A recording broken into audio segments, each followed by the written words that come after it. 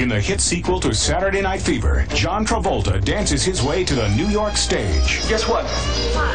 I got a job on Broadway. Way to go, Monero! But a sizzling affair with a beautiful dancer sparks a bitter romantic triangle. I can't always be second choice. You're not. I am, and you know I am. We did it. Don't mean nothing to you. We met. I liked you. We made it. What do you think it was? True love. Everybody uses everybody. Don't. What you have is anger and a certain intensity, and that's what I need to make this show work. Everybody uses everybody, don't they?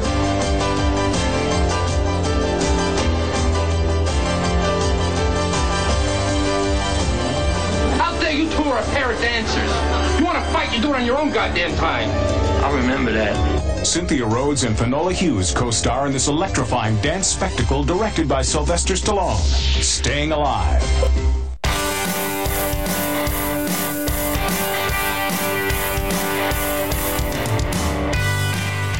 Good evening, everybody. Welcome to the podcast, the Dave Juskow Show 2016 edition. Early January, freezing cold day. Global warming at its very best, El Nino, whatever it's called. It's a balmy 12 degrees outside in New York City, and I love it. I've been waiting for it to get cold so I can wear the heavier the jacket, the heavier the sweater, the less I weigh, or so it would appear. And we'll be talking about weight, fashion, movies, music, everything today on the Emergency Podcast. I've always wanted to call it that because there was one last week. There was no podcast last week. Well, just like last year, it's the only one I missed. The one in between, just before New Year's, because you know what? I was sitting at home and I'm like, you know, who's listening? Who's going to listen to this on New Year's Eve? I'm going to put it out New Year's Eve. Are you kidding? What's the point? Meanwhile, the funny thing is I had nothing but time to do it. And today I'm doing an early morning one. It's 10:30 in the morning on a Tuesday because I got stuff to do. I don't know how I've put together podcasts all this time. It feels like I must always have something to do Wednesday and Thursday, but a lot of time I'll come home, I'll do the podcast, then I'll go out and do something. But this time, just not going to work out. I'm just doing it on Tuesday morning. You know what? But it's great because it's daylight. It's beautiful. It's nice and cozy in my apartment. For now. You know, until I get thrown out for not having any money. How are you? Well, I hope everybody had a pleasant New Year's. I didn't do a damn thing. I stayed in the entire day. I don't think I left the house. Maybe I left once. I always try and get out of the house once, even to pick up a paper or a cup of coffee, to interact with human beings. But I don't know. It wasn't fun. So I am ill-prepared today because I woke up and I'm like, you know what? If I don't do the podcast right now, I'm not going to do it. And I can't miss 2 weeks in a row. Last year I just missed the New Year's one, and then I missed, just before Labor Day. I think that's fair, but I do, I always feel bad. But seriously, I mean, nobody's going to work. Nobody's, who has time? I don't know when people listen, but I'm pretty sure they don't listen around this time of the year. I don't know. I don't know people's listening habits. But, it wasn't a very productive week for me that I was gone. But I tried to get out of the house. Now, I wasn't working or doing anything, so I had a whole week free from Monday to today, really. So I had nothing to do. So Monday, but I tried to do things. I tried to do activities because, if I stay inside and I don't, like I say, interact with folks, I get very depressed. I'm depressed anyway. Yesterday I was so depressed because of the Jets. I don't even want to talk about it. It's just, when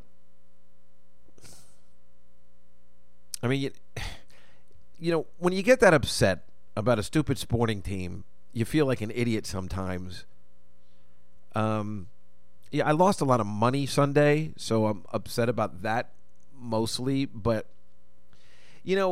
on Sunday afternoon, I didn't go to the Giants game. My friend Lee asked me to go to the Giants game, the last one. And, I don't really like going in the cold weather tailgate. And the tailgates kind of fall apart after the first couple, especially Lee's brother, Jay.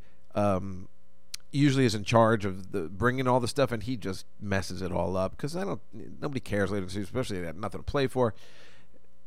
The tailgates just aren't as festive as they are at the beginning of the year up until November 1st, and this year, the Giants just, for some reason, I mean, I'm hoping next year they're just playing 1 o'clock games. I mean, they realize that the Giants stink, but now Tom Coughlin just stepped down yesterday. He just resigned.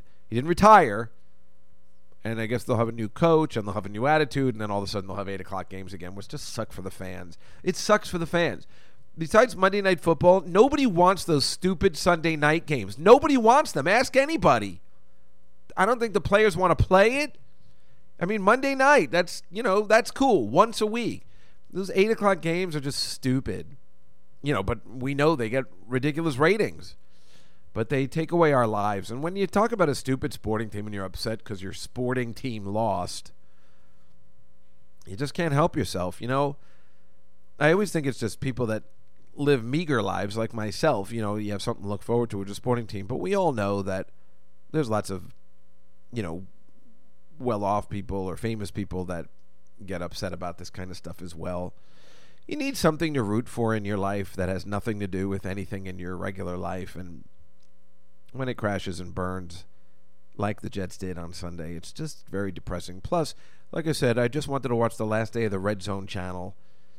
And everybody, all the Jets guys that I know, and, thank God I know a couple of Jets guys because it's difficult to find people to watch with for the Jets. And let alone just being in Manhattan, it's difficult to find people to watch football with. It's just not a Manhattan thing to do. Those are the times I really do miss being in New Jersey. But the couple guys were going down to Baker Street, which I love because that's where they filmed the movie Cocktail, the greatest movie of all time, at that bar. So I get excited because I always think Coughlin's going to be in there, He's going to be like, Coughlin's law, bury the dead, they stink up the joint. As for the rest of Coughlin's laws, well, you can forget them. I knew nothing about linens or insurance. Everyone with a hand put it in my pocket. So I went down to that bar, and we were all sitting there, and there's not a true Jets fan alive that didn't think this was going to end this way. We know how it is. We're Jets fans. This is the way our season always ends. And it's a disaster. And it's always going to be this way. And there's some form of curse. I don't know who put it there or what happened. There's no GOAT. There's no, Bambino and trade thing that screwed us all. But there's clearly some sort of curse that just somebody hates the Jets, let alone most people. But I'm just saying, if you're a fan, you get confused. And, of course, they lost. And it was there was a guy at the bar who owns a bunch of places uptown, a great guy. But he was slamming his fist down. People were really pissed because the way it all went down, lost, dropped passes and, a big drive by Ryan Fitzpatrick with an interception in the end zone, just the way Tom Brady lost, the Seahawks lost the Super Bowl last year. Just that one lone mistake that haunts you, and then a once, with a couple seconds left try where a guy goes down the field. He could have had the touchdown. He couldn't hold on to the ball. Oh, my God. That guy, I think his name's Tompkins, he would have been a living Jets legend if he had made that play. And that's all they needed was 2 more points, and they would have gotten into the playoffs. And what I'm saying is, when I went down there, I was like, all right, you know what? I'm going to leave that. So I'm going to watch the Jets games with fans. That'll be fun. Because meanwhile, I knew this was going to happen, and I'm like, you know what? Let me stay. But I'll be upset anyway. At least then I've gone out of the house. It would be a double disaster. So I went down. Oh, I had the wings there. God, if it could be any worse. They smelled so good, I can't help myself. I wanted to have the Irish breakfast. And then I'm like, what should I do? What should I do? And I already had some donuts, so I don't need that. But the wings smelled amazing. But boy, did they suck. Their wings there are horrible. Maybe I need to try a different way. I tried the spicy. They're just not true buffalo wings.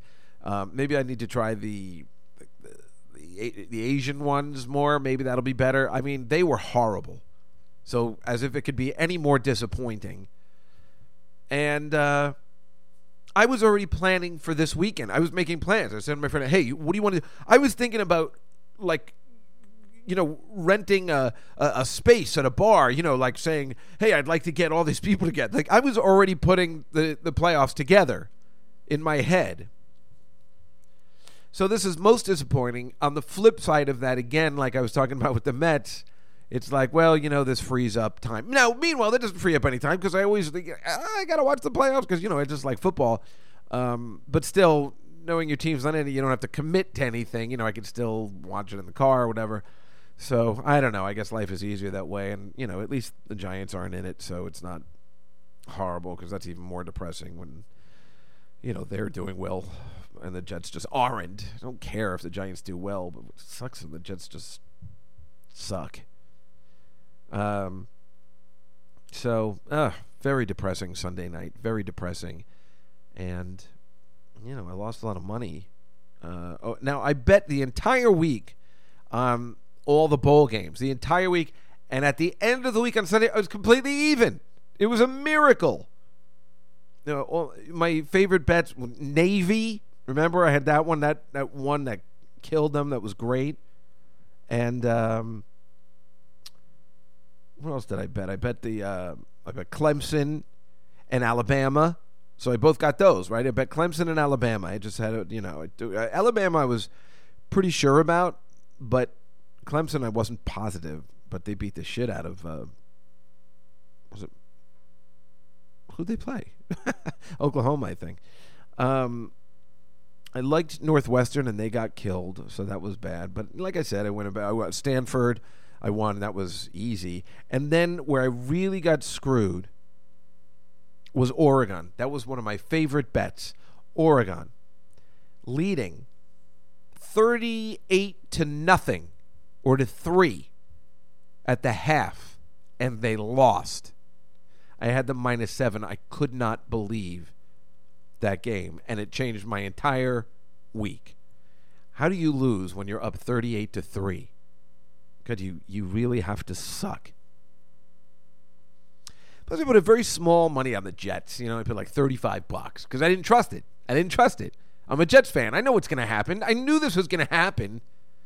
So I didn't put that much money into it, but yeah, I bet like the overs on the games instead because Week 17 you can't really bet the teams. So I bet the Saints and the Jaguars. The Jaguars are always good for a lot of points. This week they couldn't put it together. I put the Jaguars in the second half that they'd score 10 points. They couldn't work that out. Like I put a lot of money on it. I was like, the Jaguars always score every single week except for this one. For God's sake, when they're out of it completely, that's when they do all their scoring. Nothing. I bet the Eagles though, like big. So that all worked out. And then I won on the over on the Buccaneers and the Chargers, that Broncos-Chargers game, which was awesome. And the Seahawks. But then, I lost in the late night game. Blah, blah, blah, blah. Who cares? It's not good for me. They tell me I have another week to pay. So otherwise, trouble. A little bit of trouble. It's okay. Been down this road before. I know how to handle it. Fortunately, they like me there. They're not going to break my legs yet, because they need me to work. Otherwise, I can't pay them at all. This happens once a year at this time. This is what I do. Now, I quit gambling for 2 years or more, maybe, and I realized it didn't change my life in the least. So, started doing it again. The key for me is to, after the Super Bowl, stop. And that's where the problem sometimes lies. If you're only betting on football and you choose just football, that's your thing. But if you continue after that, then you start betting basketball, you start betting hockey, not that great a plan.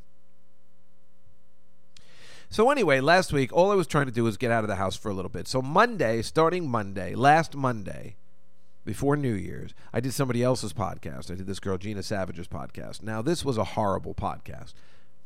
I mean, I'm good on every podcast. Man, I'm not going to lie to you. I'm always very entertaining on a podcast. This is what I do. This is what I should be doing, is not just my podcast, but other people's podcasts. I'm very entertaining. I'm horrible on stage. I'm very nervous about the 25th of January. I want to call them and say I don't want to do it anymore. I don't have anything prepared except for the script. I have texted already, hasn't gotten back. I'm a little nervous that I can't get the people to do it. I'm doubting myself as usual, which is why I can't seem to get to the next level in my career. And I keep telling myself, no, don't be afraid. Just do it. You know, I mean, this is the perception that people have of me anyway. You're Dave Juskow. Nothing bothers you. That's what people think, like, I'm not afraid of anything. Fuck it. Yeah, what's up? I'll just do my own thing. But in my head, that's not like that. In my head, there's just so much disaster, which is why I could never be a sports person, because I could never be clutch. I could never be clutch. I'll always second guess. And, I'll throw an interception every time because I know I'm going to throw an interception. Whereas the opposite of somebody like Tom Brady, who's like, no, we're going to win this. It's going to be easy. But it's easy to make that. You can put that in your head. It's like when I, I'm doing the air quote, directed the Cars movie I made, which, again, I got to put out on Amazon or something so you can see it. And I remember when I started doing it, everybody was working for free. The only thing I could provide was lunches. So everybody was doing a solid. They had the equipment and everybody's nice. And the first day I remember I said, okay, the most important thing I have to do is put into my head that, this is going to work. All positive attitude. Everybody's great. I'm going to memorize everybody's names. That's like really important because I'm bad at that. I just put it into my head that I can do this. Everything is going to be great and there's no problems. And every problem that came up I solved, because in my head I had this attitude that I'd never had before, and we finished and completed the film. It's not the greatest film of all time, but at least I did what I set out to do. And that was probably the final thing I did in my career, in a sense of doing these little projects that I used to use all my favorite friends and people for. So why can't I just put that into my head now? I don't know, because then I wake up in the mornings and I can't seem to get it back together again. Because today's a beautiful sunny day. I'm in a pretty good mood. For the last 3 weeks when I was home all that time, the sun wasn't out for like 2 or 3 weeks. So how do you not get like all uptight and stuff? I mean, there's no sun. It drives you crazy. There was no sun. Every day it was cloudy or rainy or something. It was like really bad. And now that it's freezing cold, it's sunny outside. Where is that about? Why does God hate everybody? It's really frustrating when there's no sun. It's like you got to get that. I feel like Supergirl.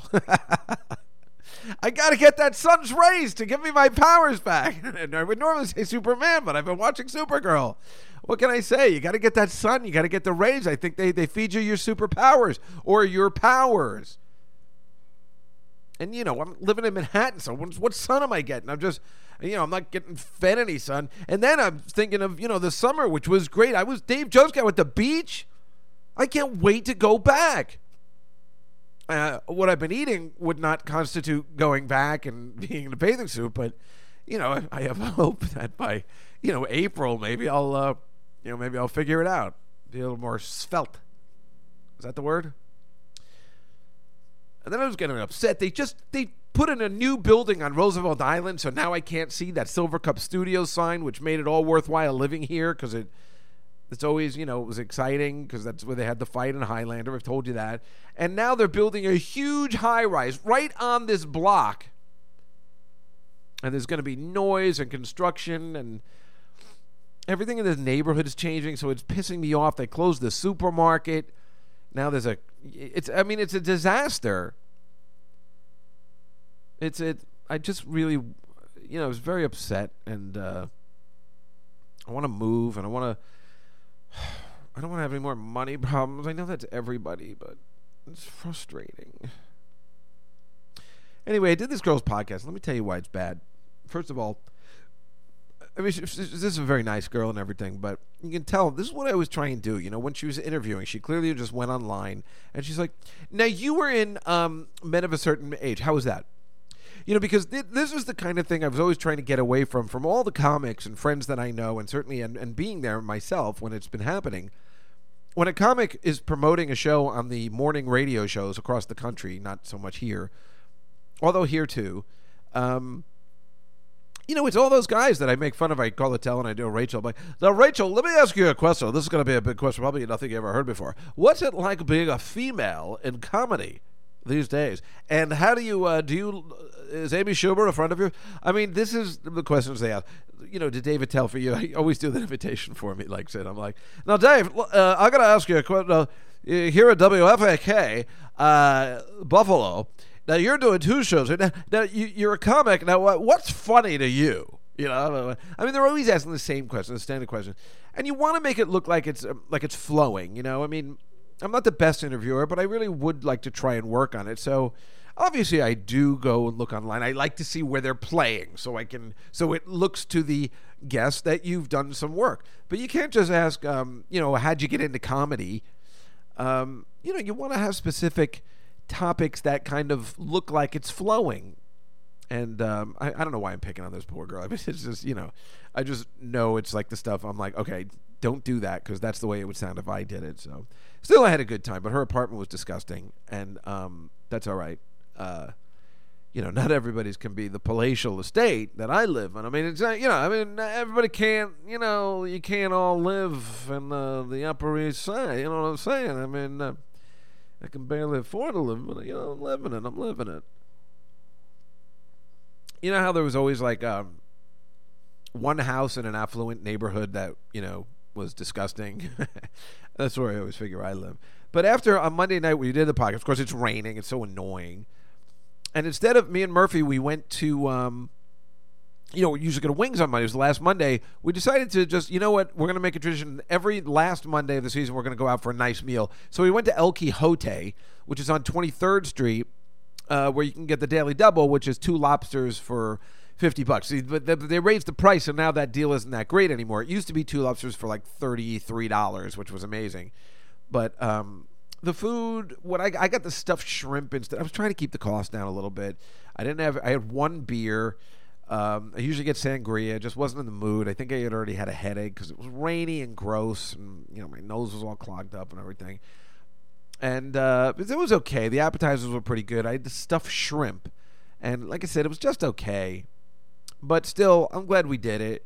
And then next door, Rachel and her brother was in town. Her brother and his wife, and her roommate, who is very sexy and I like a lot. They were all in town, and they were at this bar right next door to El Quijote, so we went there, which was great. So I got to see the end of the game, which I was furious about in every way because I think I lost. The Bengals were right there. They should have won the game, but the Broncos lost, and I was worried. I wanted the Bengals to win because if the Broncos lose, if the Jets, where we all knew they were going to lose to Buffalo, lose, then maybe they have a chance. If the Broncos lose too, the Jets can get in the playoffs anyway, or the Bengals lose too, whatever it is. But it didn't happen. But it was fun seeing everybody because this is Rachel's brother who was in the Peace Corps. You know, I begged him not to go. He's a delightful kid. Him and his wife, they're very nice. They're very smart, and they're do-gooders, you know, and it's not going to get him any money, which they could because, you know, he's an attractive boy. He speaks 2 languages. He can work it out, but they choose to do good, and sometimes that doesn't pay off, but they're nice kids, and that's when I got the Sirius subscription for it. When they went to the Peace Corps, they were in Costa Rica, and not the good part. And I got them a subscription to Sirius Satellite so they could listen to music at least, or Howard Stern. So I don't know. That was my way of like giving back because I'm never gonna do that. So at least I can, make life a tiny bit better for the people that are doing the stuff that we all should be doing, but we don't want to be bothered. Because I always told them, I'm like, it would be better if you go to medical school and then you can go help those people. You can, for 1 month a year and then make some money in the other months and you can help them with money. I don't know. I have my other theories. I don't want to get dirty. So, and Rachel's roommate is very, very sexy. She's a tattoo artist. So she's truly kind of covered with tattoos, which I don't mind. But covered is tough sometimes. But sometimes, it doesn't. You would think it does. I'm that kind of guy. Any kind of mark or anything, trouble for me. But sometimes it's. I'm okay with it. It depends on the girl. And she's covered in them. because she's an artist. So anyway, she's got some. She's the worst at choosing men, and now she's got some new boyfriend in Bali. I don't know, some place where she's like spending her time. She's gonna mess this up too. What an idiot. Whatever. Nice girl though, very pretty. I think it could work out for us if. Well, it'd be ridiculous. I mean, it would be hilarious to see us together. You know, where she's all tattooed up and I'm just wearing a yarmulke. She's Jewish too, but I just always feel that way. Like that's the way people see me, like in Annie Hall, or Grammy Hall's looking at Woody Allen. He's dressed in the Hasidic garb. He's like, dynamite ham, really, dynamite ham. Anyway, so on Tuesday, I decided, everybody's been commenting on, I don't really have a new suit. Plus, God, I used to look so great in a suit, but that was because my body was different, and I had some hair, and now I just look fat in a suit, and I feel like an idiot. So my gay friend took me to Lord & Taylor to help me find a suit that'll make me look okay, and we found one. The guy who works there, some Asian guy, he was amazing. And I don't like going to those men's warehouses and Joseph A. Bank. They're all around this corner that I work in, and I don't like any of those places because, first of all, I see those guys smoking outside, so their stupid smoky hands are gross, and I don't want them touching me. And they're just idiots. And the people in the department stores, but I've never been and shopped in a department store forever, but I guess they're just a better, nicer, gayer people. You don't get the gays in those men's warehouses, but in the department stores you get the gays, and that's what you want for buying a suit. I don't want some random asshole who's sitting outside smoking, some Egyptian guy, telling me I look good in a suit. I know he wants a sale. I know the other guy wants a sale, but at least the gay guy's going to be a little bit more honest with you. Plus I bought my own gay just in case there was trouble. And we all decided that this one particular suit would be good. And I agreed. I think I looked, a little slimming in it, which was nice. However, now here's the wrinkle. I immediately pull my pants up to cover, some of my belly so I give a slimmer look. I got that Urkel look going. That's an important thing to me. But they said, no, that's not the way anybody wears them anymore. You got to ride them low. That's the way it is.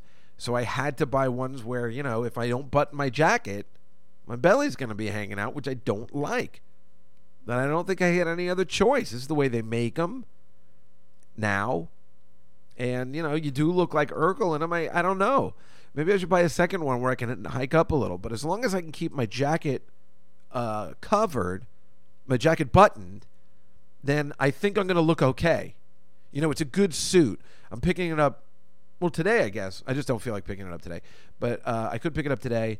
They had a tailor there. It was all free. I got a discount. I signed up for the Lord & Taylor card. And my mother gave me some money for Hanukkah to buy a suit. So I had to buy it. But it's a good-looking suit. And then I got the Lord & Taylor card, so I bought a couple of... They said, well, if you buy everything today, you get a bunch of discounts. And I bought some shirts, a tie... I really went for it. Now I got nothing to wear this suit for. They're like, well, it's going to take a week. I'm like, I don't give a shit how long it takes. I think they're used to people going like, oh, but I got a wedding in 2 days. No, I'm not buying it for any particular reason except for the fact that I need a new suit to look like a human being. Because I really just look gross. I hate myself the way I look.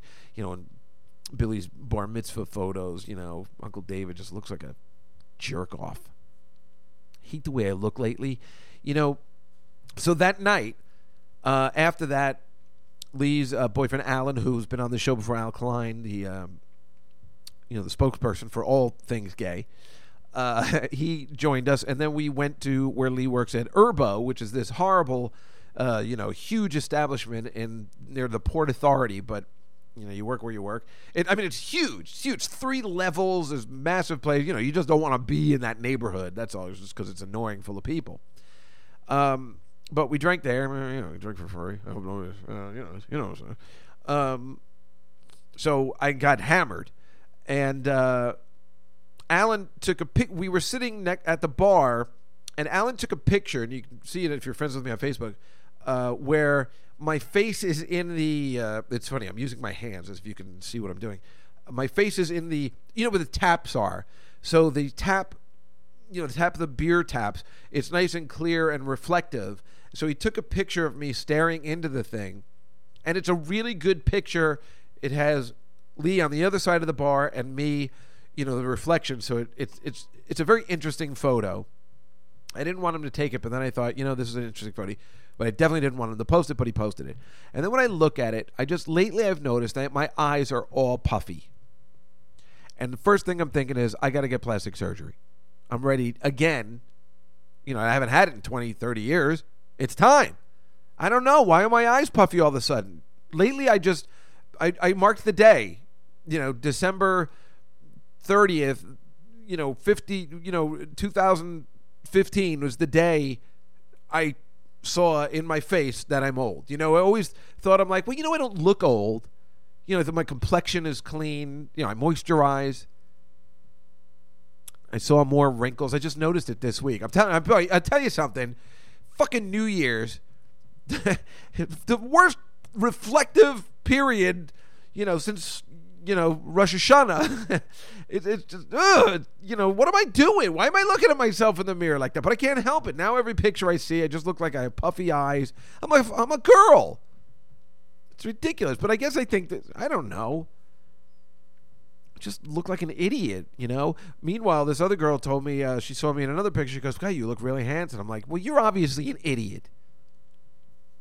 So I was thinking, I met that girl the other day when I told you that story that she was at the Marriott and her legs were up in the air. She's like, "Come on, Jessica, I was fuck, that girl." So I saw her. I think I might have told you this, and she was completely sober, so she was awesome, really pretty. And she's got a nose job, and I haven't seen how it looks yet. She keeps sending me pictures with the bandages. I don't want to see, It's going to be like that Seinfeld episode. I'm like, oh my God, I'm going to have a baby with her.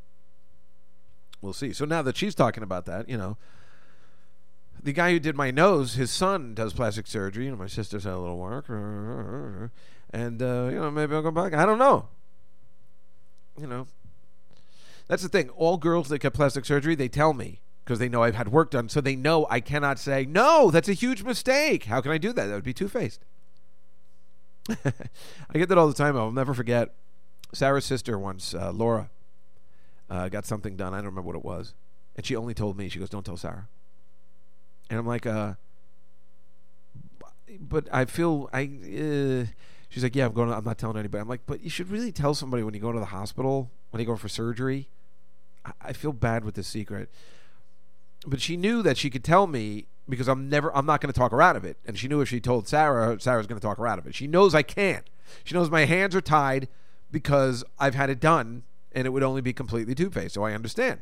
It's all about yourself. Nobody else can talk you out of it. People say like, no, you look great. But in your head, you know how it is and you know how you feel. What are you going to do? You got to do what you got to do. You got to do what makes you feel better about yourself. So she went in, and I did immediately tell Sarah because nobody should be in the hospital having surgery and nobody knowing. It's not right. And if Sarah found out that I knew, our relationship at that point was ridiculously on the ropes already. It was a disaster. We didn't talk for like 2 years because I was out in California and I messed everything up.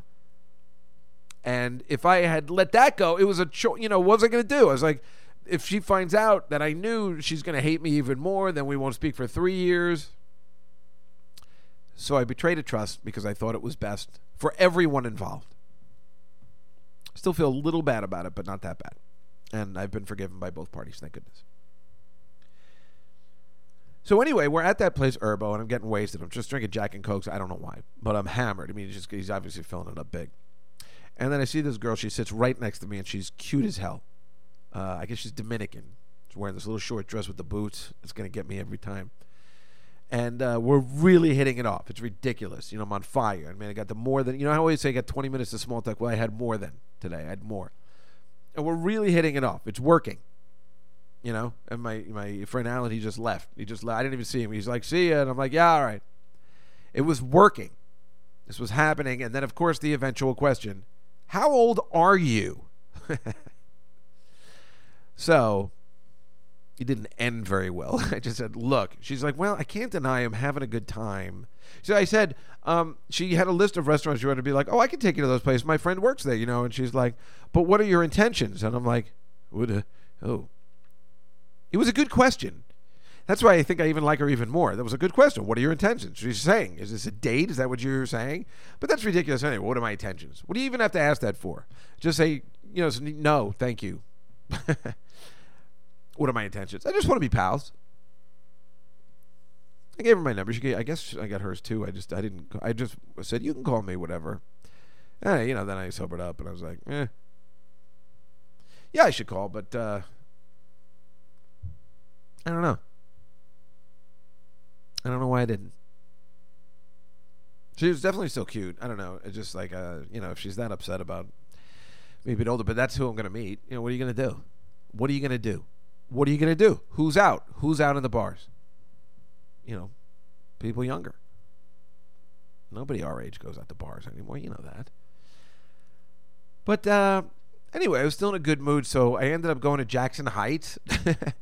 I don't even know what time it was. Maybe it was 11 o'clock at night. I went to Jackson Heights so I could have those UFC wings, unidentified fried chicken. Remember I told you about those Korean-style wings? Because Alan was there, and, we know the owner, and I was just like, you know what, I think I'm going to do. That girl left, and she went home, so I was just like, you know what, I'm going to get wings. And I went to get them. And I was like, look at me. Going to Jackson Heights on a Tuesday at 11 o'clock. The wings were phenomenal. They were unbelievable. They really were that good. And I had a couple of beers. They get the beer tasting there, so it was excellent. And then I went home, and then I, when I was in Jackson Heights, I'm like, oh my God, thank God I don't live here, because my friends live there. Ugh. I don't care what anybody says. Living in Queens blows. There's no reason to live there. There's no reason to live there. It's just depressing for me, because I lived there for a while, and I always said, this is not where I want to be in life, ever. I'm living here now because I can't afford to move into Manhattan.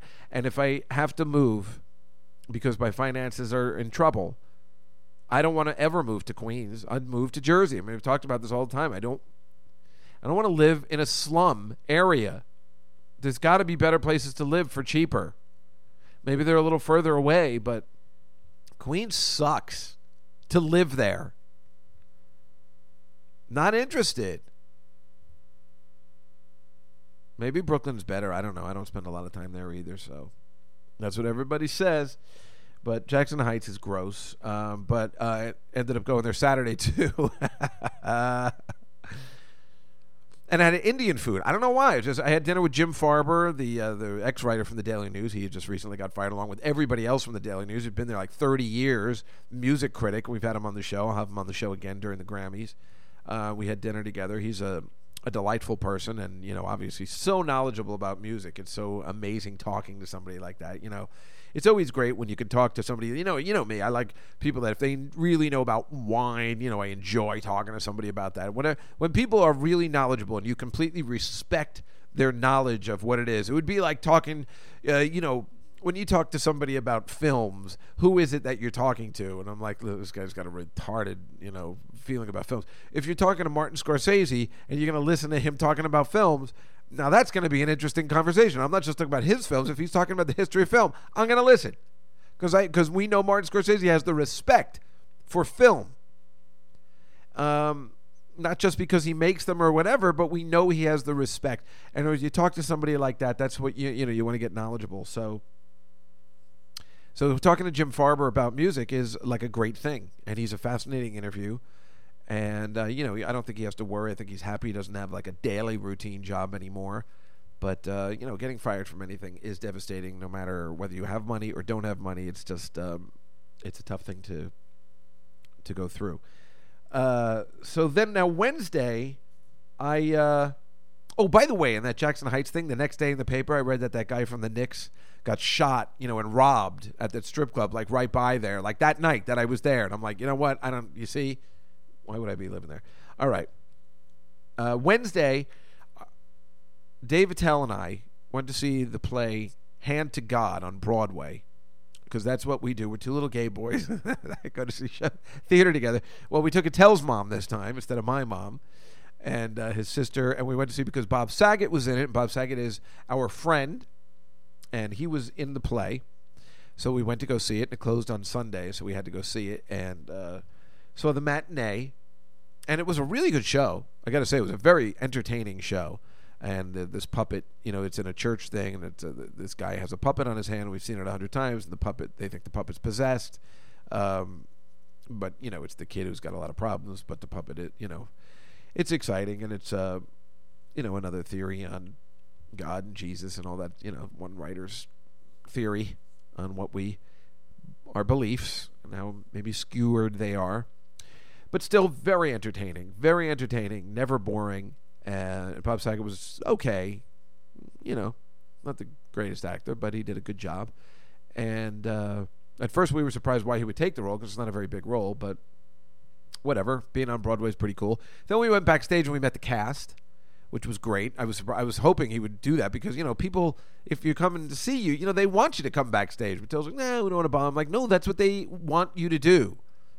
You don't like that, but most people like to know your opinions, or just if you're lying, oh, great job, oh, thank you, So the whole cast came out, which was great, and I think they were excited to meet Dave, and I was with our friend Russ Maneve as well. And Natalie Morales from the Today Show was there. Oh my God, is she the prettiest person ever? Holy cow. And completely age appropriate. So I told her, you are the prettiest person ever, and then I think she got creeped out. But that being said, she really is stunning, because I watch the Today Show all the time, and she's just so pretty. And my friend Caitlin, who's been on the show before, agrees that she is just the prettiest person, and she looked amazing. But we got a nice picture with the cast and everything. Cast so nice. Where I'm asking that guy, I'm like, do you know how to work puppets? He goes, no, I'm just an actor. Because I was telling him my experience, on TV Funhouse, where I'm like, yeah, I didn't know what I was doing, and I'm just moving my hand, but it's not, with my mouth. And Bob Smigel kept getting angry at me because I didn't know what I was doing, and he's like, well, I'm just an actor, and I figured it out, and I'm like, huh. Oh, what are you being, a little snobby? Talking down to me? But they were like really nice, and the show's leaving, and it's going to London, and I don't know what those guys are doing next, but it was a good show. So then after that, we go to, of course, Joe Allen's for dinner, because that's where you go. Remember, I took my mother there when we saw American in Paris. Remember, Joe Allen's where you go after the theater. Because remember, I called up, and I said, oh, listen, we're going to see the theater. We need reservations for, I guess. He goes, oh, can I just ask you a question? Yeah? What show are you going to see? An American in Paris? Okay, you need 10:45 reservations. Like he knew right away where the theater was, the running time of the theater, and how long it would take us to get there with an elderly woman. You need 10:45 reservations. Okay. So that's what we did. And we went to Joanne's with Dave's mom and his sister, and we had dinner at well, here's the thing. So we had a lovely dinner. We went to the theater. We had a lovely dinner. Then we had some dessert. I had a cappuccino. You know me. I love to have the cappuccino. And then watch TV all night. And then we left. We parted ways. And I, was heading home. And then I realized it was 5 o'clock in the afternoon. I felt like it was 12:30 at night, and I'm finally going to go home. I'm going to watch TV like I would do. We saw a matinee. I got so confused. We saw the matinee, then we had dinner, and I was like already, well, I guess we'll call it an evening. And, I'm in Times Square, and I'm like, why is it so crowded here? Oh, right, people are coming back from work. Well, let alone it was the day before New Year's. There's that. But, yeah, then I was trying to call people and be like, do you want to hang out? Does anybody want to see Star Wars? I felt like an idiot. I got home at like 6:15. I'm like, well, now what do I do? But that was fine. I was happy to be home because at least I got out and I did something, right? So the next morning, I got up and I saw Star Wars at 11 a.m. Now, I was always planning to go to the Ziegfeld to see it because that's where I saw all 6 Star Wars movies. But then I found out it was in 3D. And you know what? I've never seen a new kind of 3D, the new, since Avatar came out with new technology. I wasn't ready for that. I don't know. I didn't want to see it. I just wanted to see it on a regular screen. So I was like, damn it. And then I found that there's this theater by me called the Beekman, which I thought had closed, but there was just construction going on, still open. And they were showing it at 11 a.m. Just on a standard screen, and it only cost $8. What? $8? So I saw it. It was so funny. I called my sister. I'm like, I saw Star Wars the exact opposite way you did. I saw it on a small, like a screen as big as my TV screen. She saw it in the IMAX 3D. I saw it the exact opposite way, and I hated it. I was furious. I can't tell you why, because I can't spoil anything, but I didn't like it, and I was really upset, and I was really looking forward to it. And I can't tell you, I don't want to tell you anything else about it, but I was really upset. My sister and my brother-in-law saw it twice. So I was like, wow, this is going to be great. My sister couldn't wait to see it again. Now, I've recently spoken to my brother-in-law as early as today, and he's like, I've been rethinking, and we had a long talk about it. And the 3 things he pointed out that he actually did not like when he thought about it again were the exact same 3 reasons that I had. So, I don't know. Listen, here's the thing. My brother-in-law had a horrible father. He was an alcoholic. He was just a disgusting human being and a horrible dad. And I think there's no doubt about it. Whereas when I tell you that my dad and I didn't get along, he wasn't an alcoholic. I mean, he had everything he did had it seemed like he should be an alcoholic. The fear we had of him coming home when the garage door opened, it seemed like he would be an alcoholic that just beat us to a pulp. But he wasn't. He just wasn't a great dad. But my brother-in-law had a very, his dad was a dick, like an alcoholic. So that makes the difference. I don't know. Maybe my dad was more of a dick. Who knows? But he wasn't an alcoholic, and an alcoholic's always worse. And but the funny thing is that his dad and my dad, it was the only times our dads took us to the movies with these horrible fathers that weren't the greatest of fathers. Star Wars was the only movie we both got taken to by our dads. The only one. So, I guess it means a lot to us. If me and my brother-in-law, the only good memories we have of our dad, and my sister and I, we go over this a lot. We're like, can we think of one good memory? And we can never come up with anything. And I'm not saying that it was a good memory that my dad took me, because I was still nervous that I was going to, say or do something wrong that was going to set him off. So it wasn't a pleasant time, but I just remember we did that together. And my brother-in-law and his father did that together too, and it was a big deal. And then we went and we saw it again with my sister.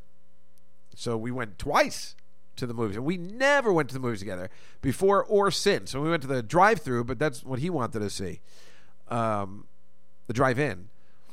But yeah, so he never took. So Star Wars is a big deal, and if you put a new one out, with the old characters and stuff, which is exciting, we're probably going to be a little more critical than, somebody who's 22. It may not mean as much to as it did with, me and my brother-in-law.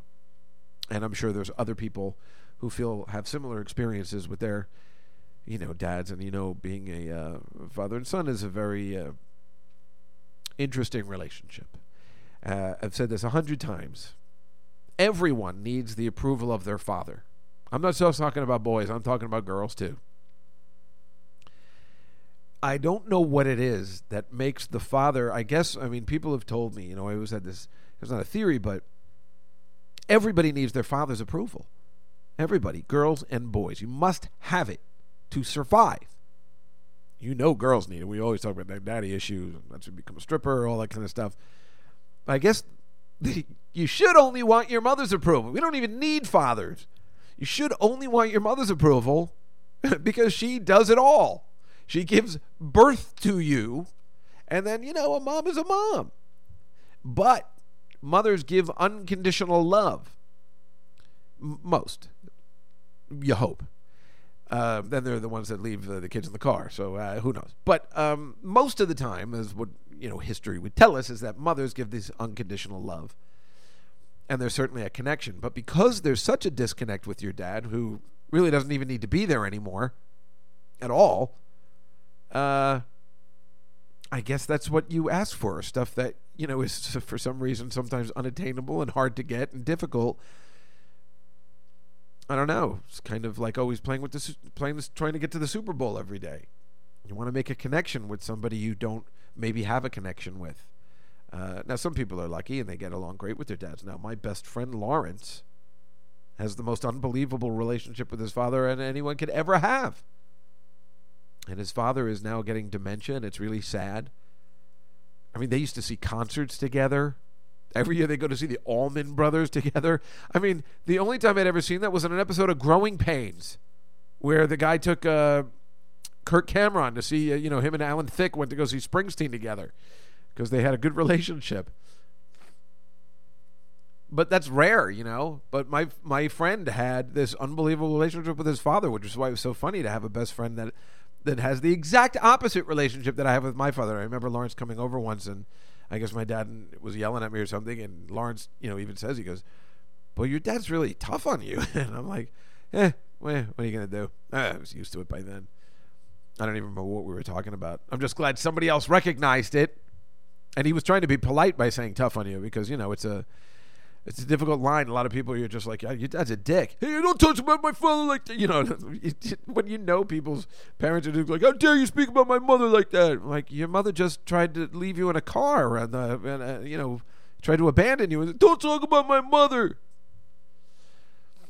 So, anyway, how do we always end up getting on these subjects? It's a new year, 2016, everybody. It's going to be different.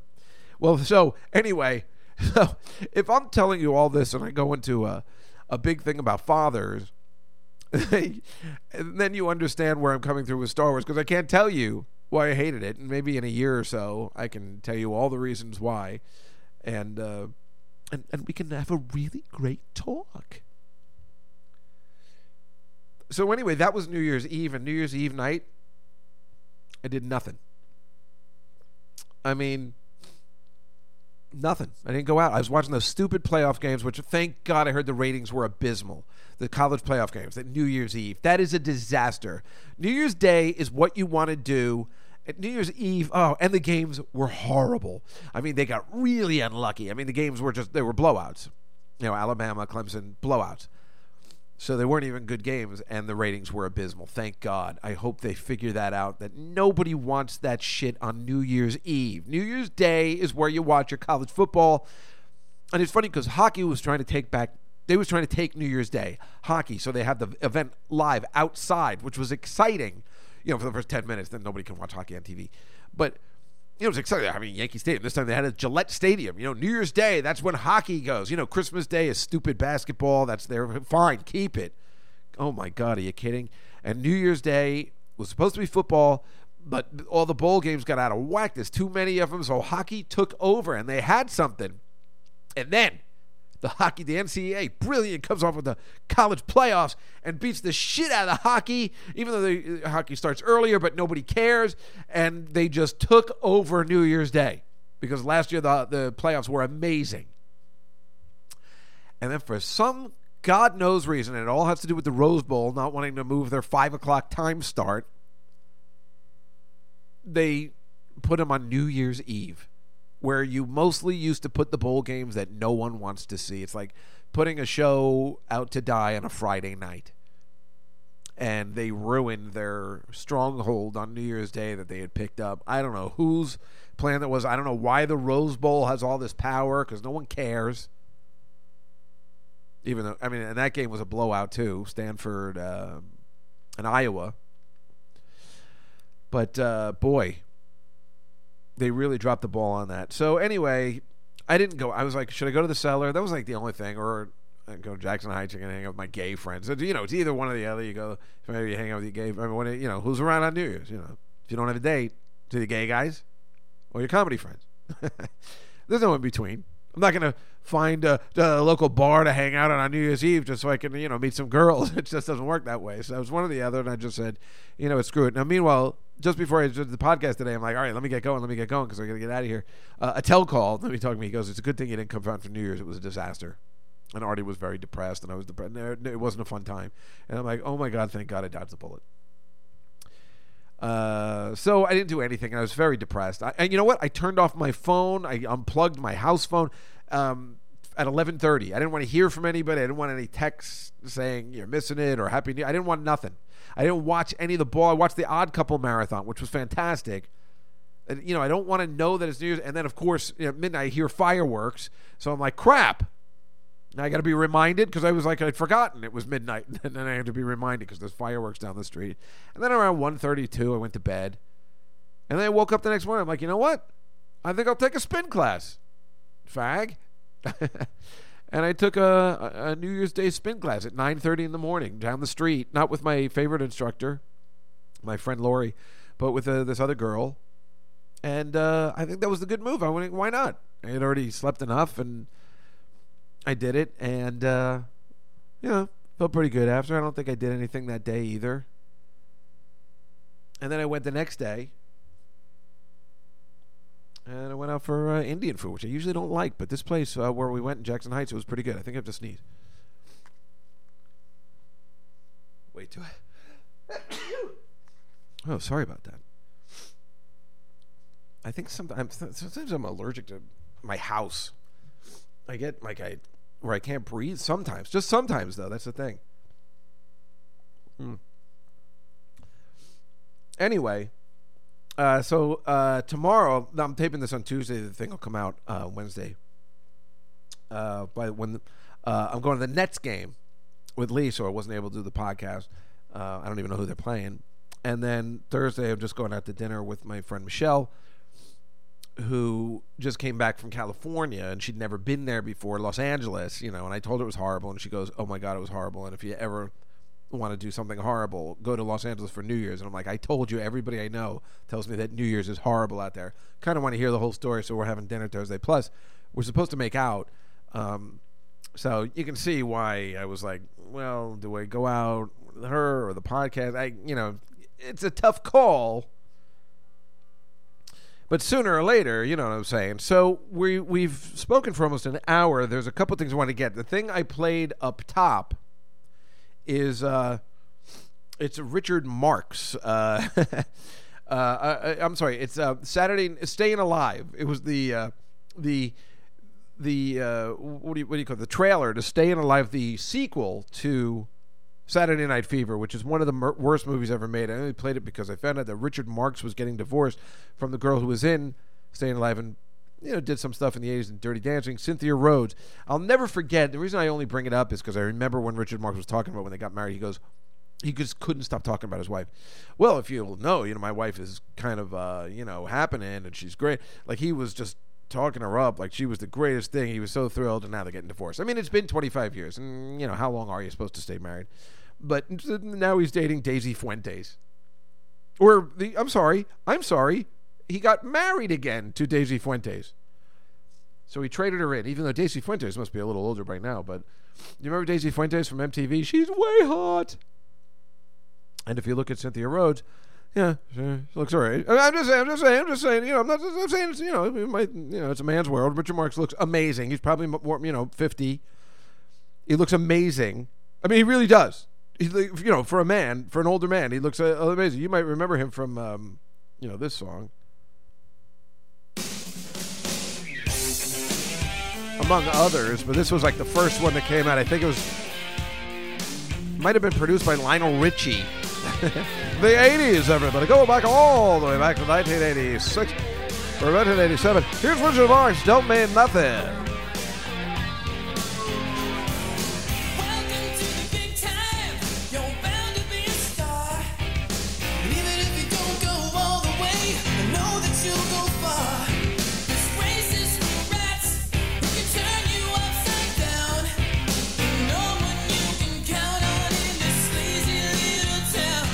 There's something I think I feel like Don Henley had something to do with this too, or I don't know. There were a lot of people that he had involved where he got out and he did this, and then he had another album. Remember, he was like, "Hold on to the night." Yeah, he had a lot of gay songs, and then he was never heard from again. But there he is. My friend Lawrence wanted to have a Marx Brothers party, so he was going to come as Groucho, and his roommate was going to come as Harpo, and everybody could come as whoever they want. And I was going to come as Richard Marx. Like, I didn't understand the gag. That was always something we'd been planning for a very long time. So, and that Staying Alive trailer is fantastic because sequel to Saturday Night Fever. John Travolta dances his worst way to movie the ever, New York stage. Guess what? I got a job on Broadway. that now, if you've ever seen Saturday Night Fever, Tony Manero, John Travolta's character, is probably the coolest, most awesomest, unbelievably manly dude you've ever seen in a motion picture. He was also nominated for Best Actor for this movie.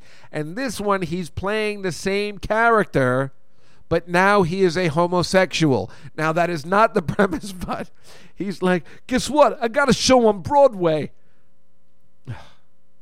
I mean, they really dropped the ball on this one. But alone the fact, well... Way to go, Monero! But a sizzling affair with a beautiful dancer sparks a bitter romantic triangle. I can't always be second choice. You're not. I am and you know I am. See, that's when he's blowing off Cynthia Rhodes. She's like, she's like the good girl, but he really, is turned on by Finola Hughes from General Hospital.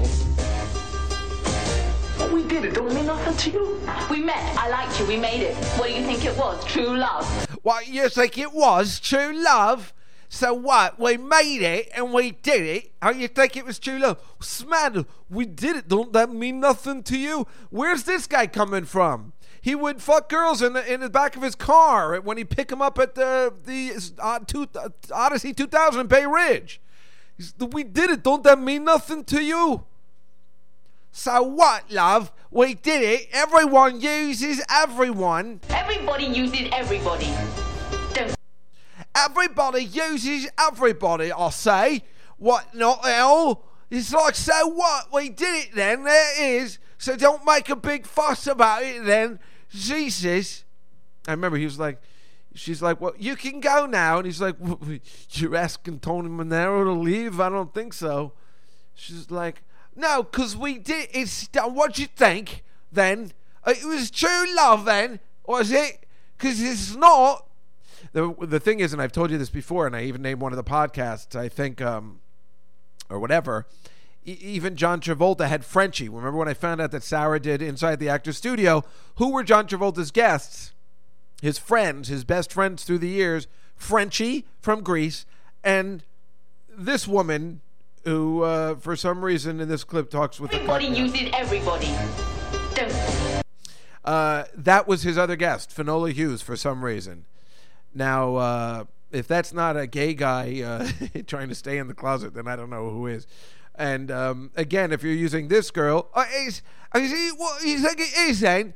And Frenchie, then why couldn't Sarah invite me? Why wasn't I introduced at Inside the Actor's Studio? I mean, this is ridiculous. Let's listen to the rest of the trailer. What you have is anger and a certain intensity, and that's what I need to make this show work. Oh, that was the best part, too. I'm telling you, this movie sucks. But it sucks for all the right reasons. I mean, this guy's a retard. I mean, the director is just that guy.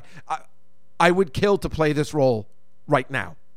With the beard, the scarf. Listen, Manero, you've got talent, but I don't know where it is because you got an attitude. But if you could somehow work that out, and that's what I need for this show. He's always screaming at him. Let me tell you something, Manero.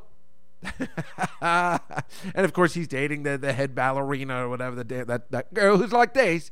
Well, you think we're gonna make it? Everybody uses everybody, don't they?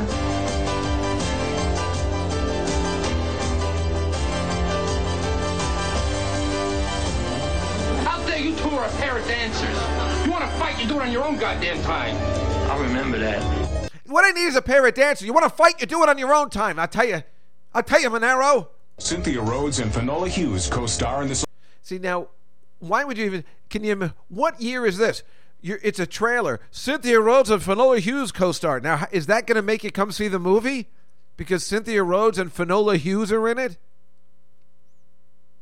What planet was this trailer on? Here's the best part. Electrifying dance spectacle directed by Sylvester Stallone. Hey, an electrifying dance spectacle directed by Sylvester Stallone. Now, I'll never forget this. Now, this is Sylvester Stallone's brother who's doing the music for the trailer, which I, of course, use in the Cars movie. Frank Stallone. Sylvester Stallone is directing the sequel to Saturday Night Fever. And I'll never forget, and I tried to find it, but I could not.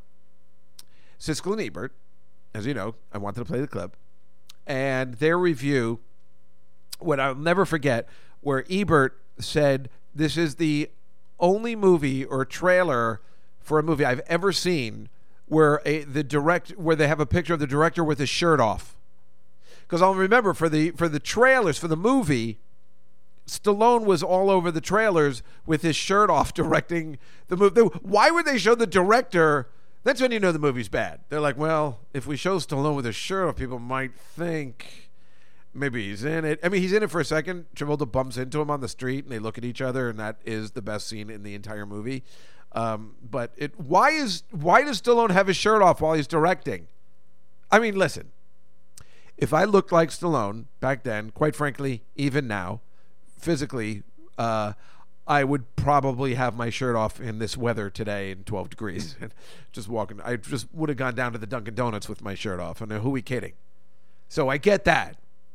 But if you're Sylvester Stallone and you just did Rocky and you just did Rocky 2 and you're directing the Saturday Night Fever sequel, you're doing pretty good. And this is 1983, so did he already do... No, Rambo was next, maybe. What do you need to take your shirt off for? You don't even need to. You don't even need to advertise.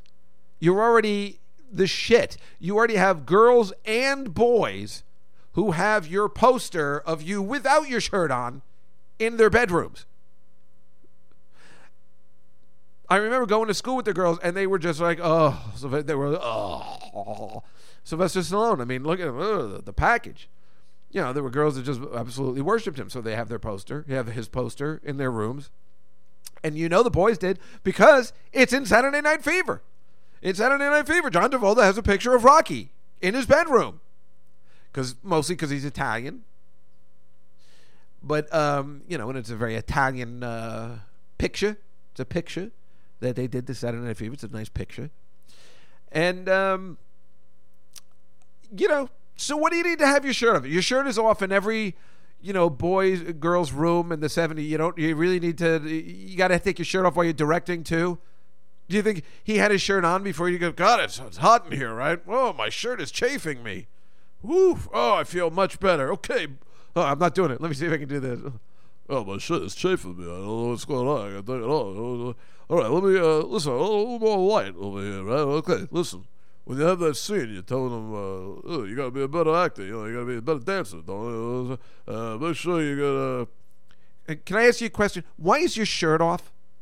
Sure, because I'm hot. You know, just, I'm like, because it's freezing in here, Mr. Director.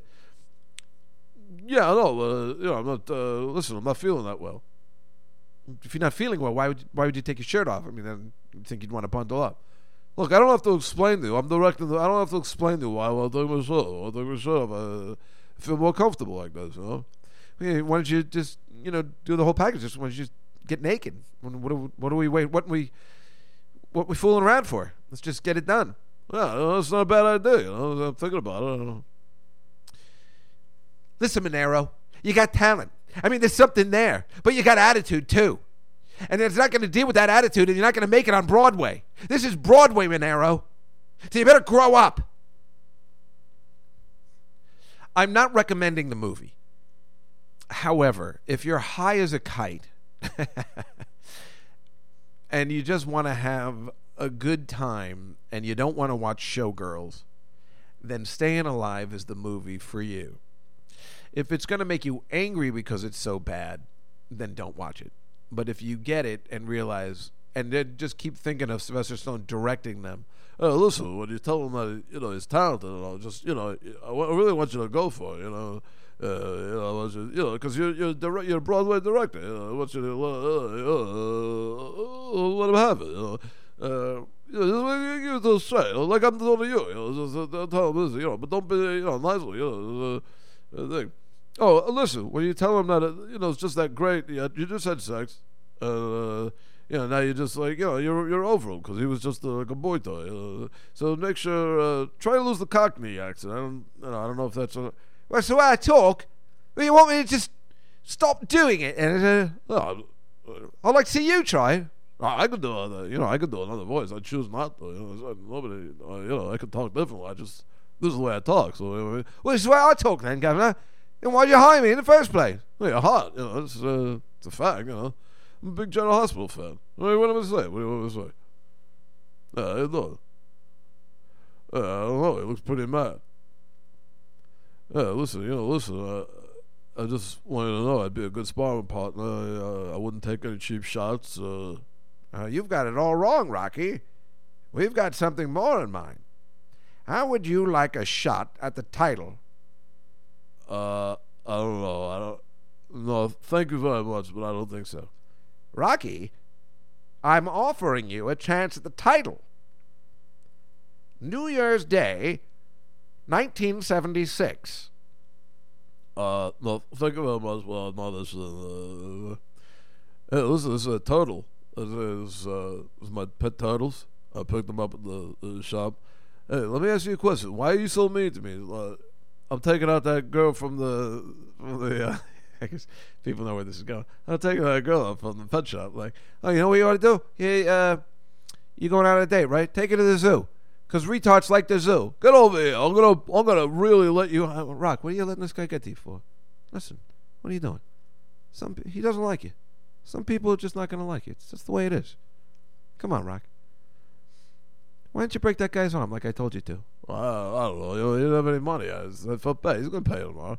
Listen, Rock, just do what I tell you to do, okay? Because otherwise it makes me look soft. All right. Now you're taking that girl out, right? All right, here's $50. Take her out in style. You don't have to take her to the zoo just because she's a retard. You can take her anywhere. Maybe the ice rink. Retards also like the ice rink.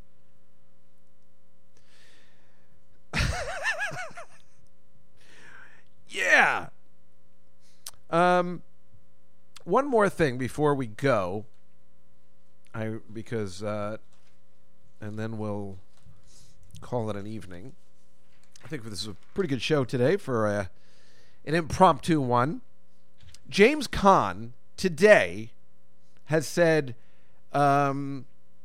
claims his estranged wife is bleeding his bank accounts dry and forcing him to take low-rent movie offers he would rather but can't refuse.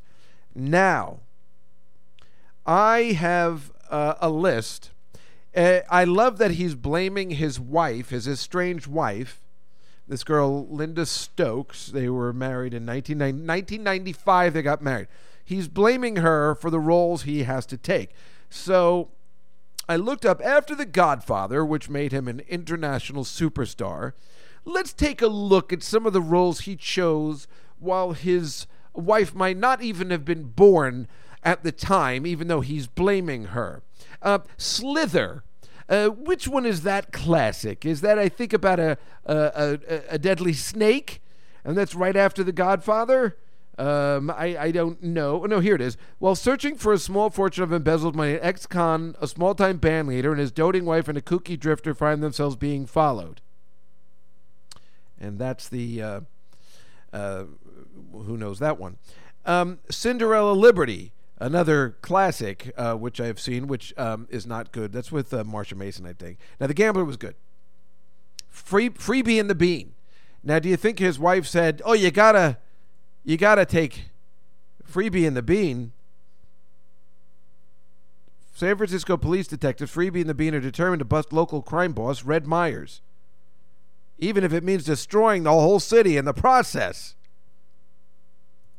And that's not a horrible one, but still, it's the kind of, low rent. I don't think it was going to be the blockbuster that The Godfather was. He was lucky he got that part in Godfather 2 at the end.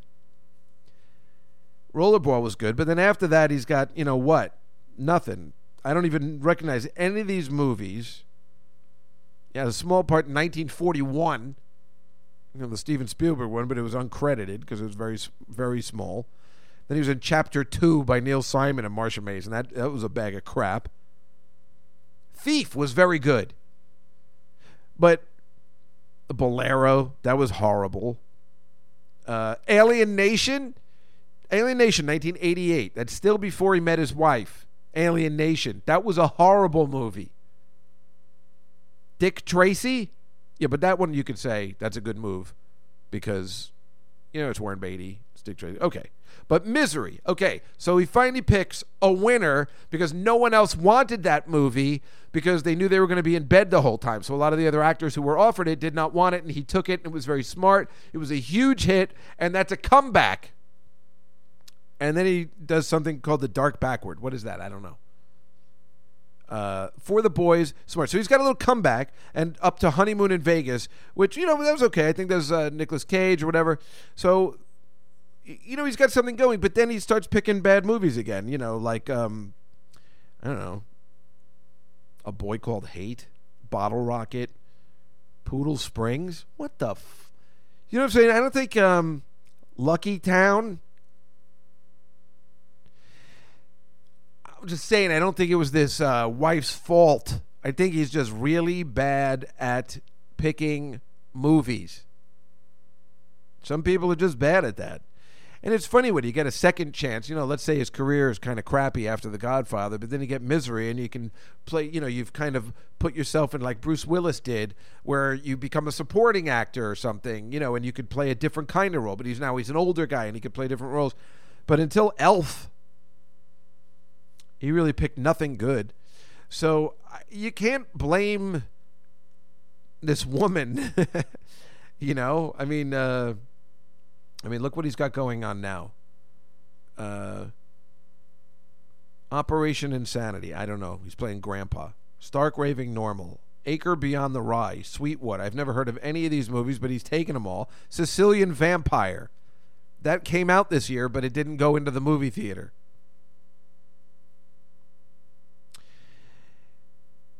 Remember he had the TV series, too, Back in the Game, which didn't work. I mean, whose fault is that, then? He's the lead of the show.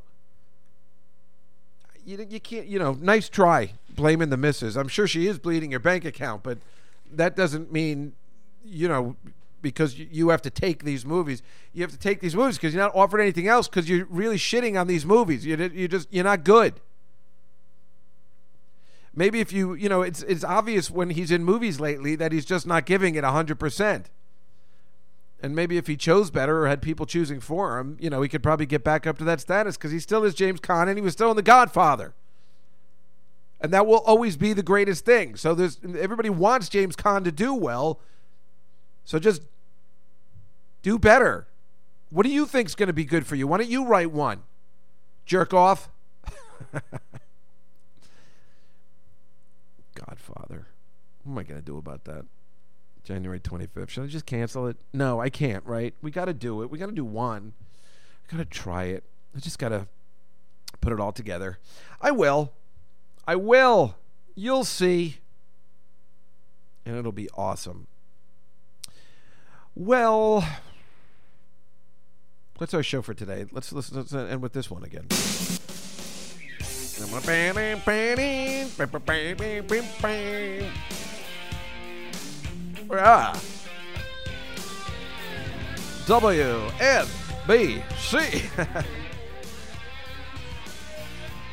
I always wanted to be a DJ. I mean, I was, in college and stuff, and I really enjoyed it. And I swear, I definitely could have been in Spin Tunes, and I used to really, really enjoy it and really get into it. In fact, they used me as an example when they were teaching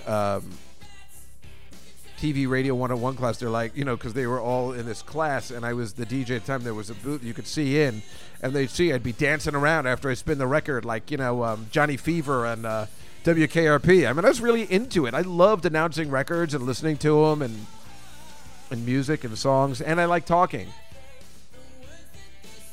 I guess technically I could still do that, really. There's no reason I just can't make this a rock and roll podcast. How you doing, everybody? I guess I can do whatever I want these days, huh? Just do it in the privacy of your own house. I don't know. Well, anyway, next week, maybe we'll get back to normal and stuff, and I'll tell you about the Nets game and all that stuff, and I guess, let me make my picks really quick. I really don't know. The Chiefs and the Texans, I got to say, I don't know. I think I'm going to take the Chiefs because the Texans don't have a quarterback, even though they have an amazing defense. But that's a tough one, and the Chiefs are only by 3. I don't know. Now, Pittsburgh, it finally went up. It was a pick 'em, and it went up to 2.5 against the Bengals. And the Bengals are on their backup quarterback. And Pittsburgh's playing really well, even though they had the hiccup the other day. Don't you pick Pittsburgh in that one? Why would anybody pick the Bengals, or is that a sucker's bet? I'm not sure. I think with the Chiefs and the Texans, I might take the over on that one. It's only 40. And then on Sunday, the Seahawks over the Vikings. Seahawks minus 5.5. The Seahawks are playing crazy. They're playing crazy, and the Vikings are just okay. I don't know. I think I would take the Seahawks. Can you imagine the Vikings beat the Seahawks? That would be a huge thing for them. I really don't know. I guess I got nothing. The one I'm picking the Redskins at home against the Packers. It's only a pick, and there's something wrong with the Packers. Do the Packers know how to play in the playoffs? Yes, they do, but I'm going with the Redskins, so that's the bet I'm taking. How do you not? Or at least the over 45, right? I don't know. It should be exciting. I mean, playoffs are always great. 2 days. Start at 4:30 on Saturday night. Maybe hoping to watch the first game with somebody around wants to watch with me. I don't have any plans. I don't care to watch the late night game. I probably will, but I don't mind if I come home at 8 o'clock and watch that. And then Sunday they start at, I think it's the usual 1 and 4:30 until the championship game when they start like almost like the Super Bowl, like 3:30 and 6:30, something like that. Anyway, everybody, I hope you have a great week. Happy New Year to everybody. We're going to have a great year of podcasting. I hope you enjoyed today's show. I'm going to go to get a haircut now. What do you think of that? And I will talk to you next week on the Dave Juskow podcast. See you then.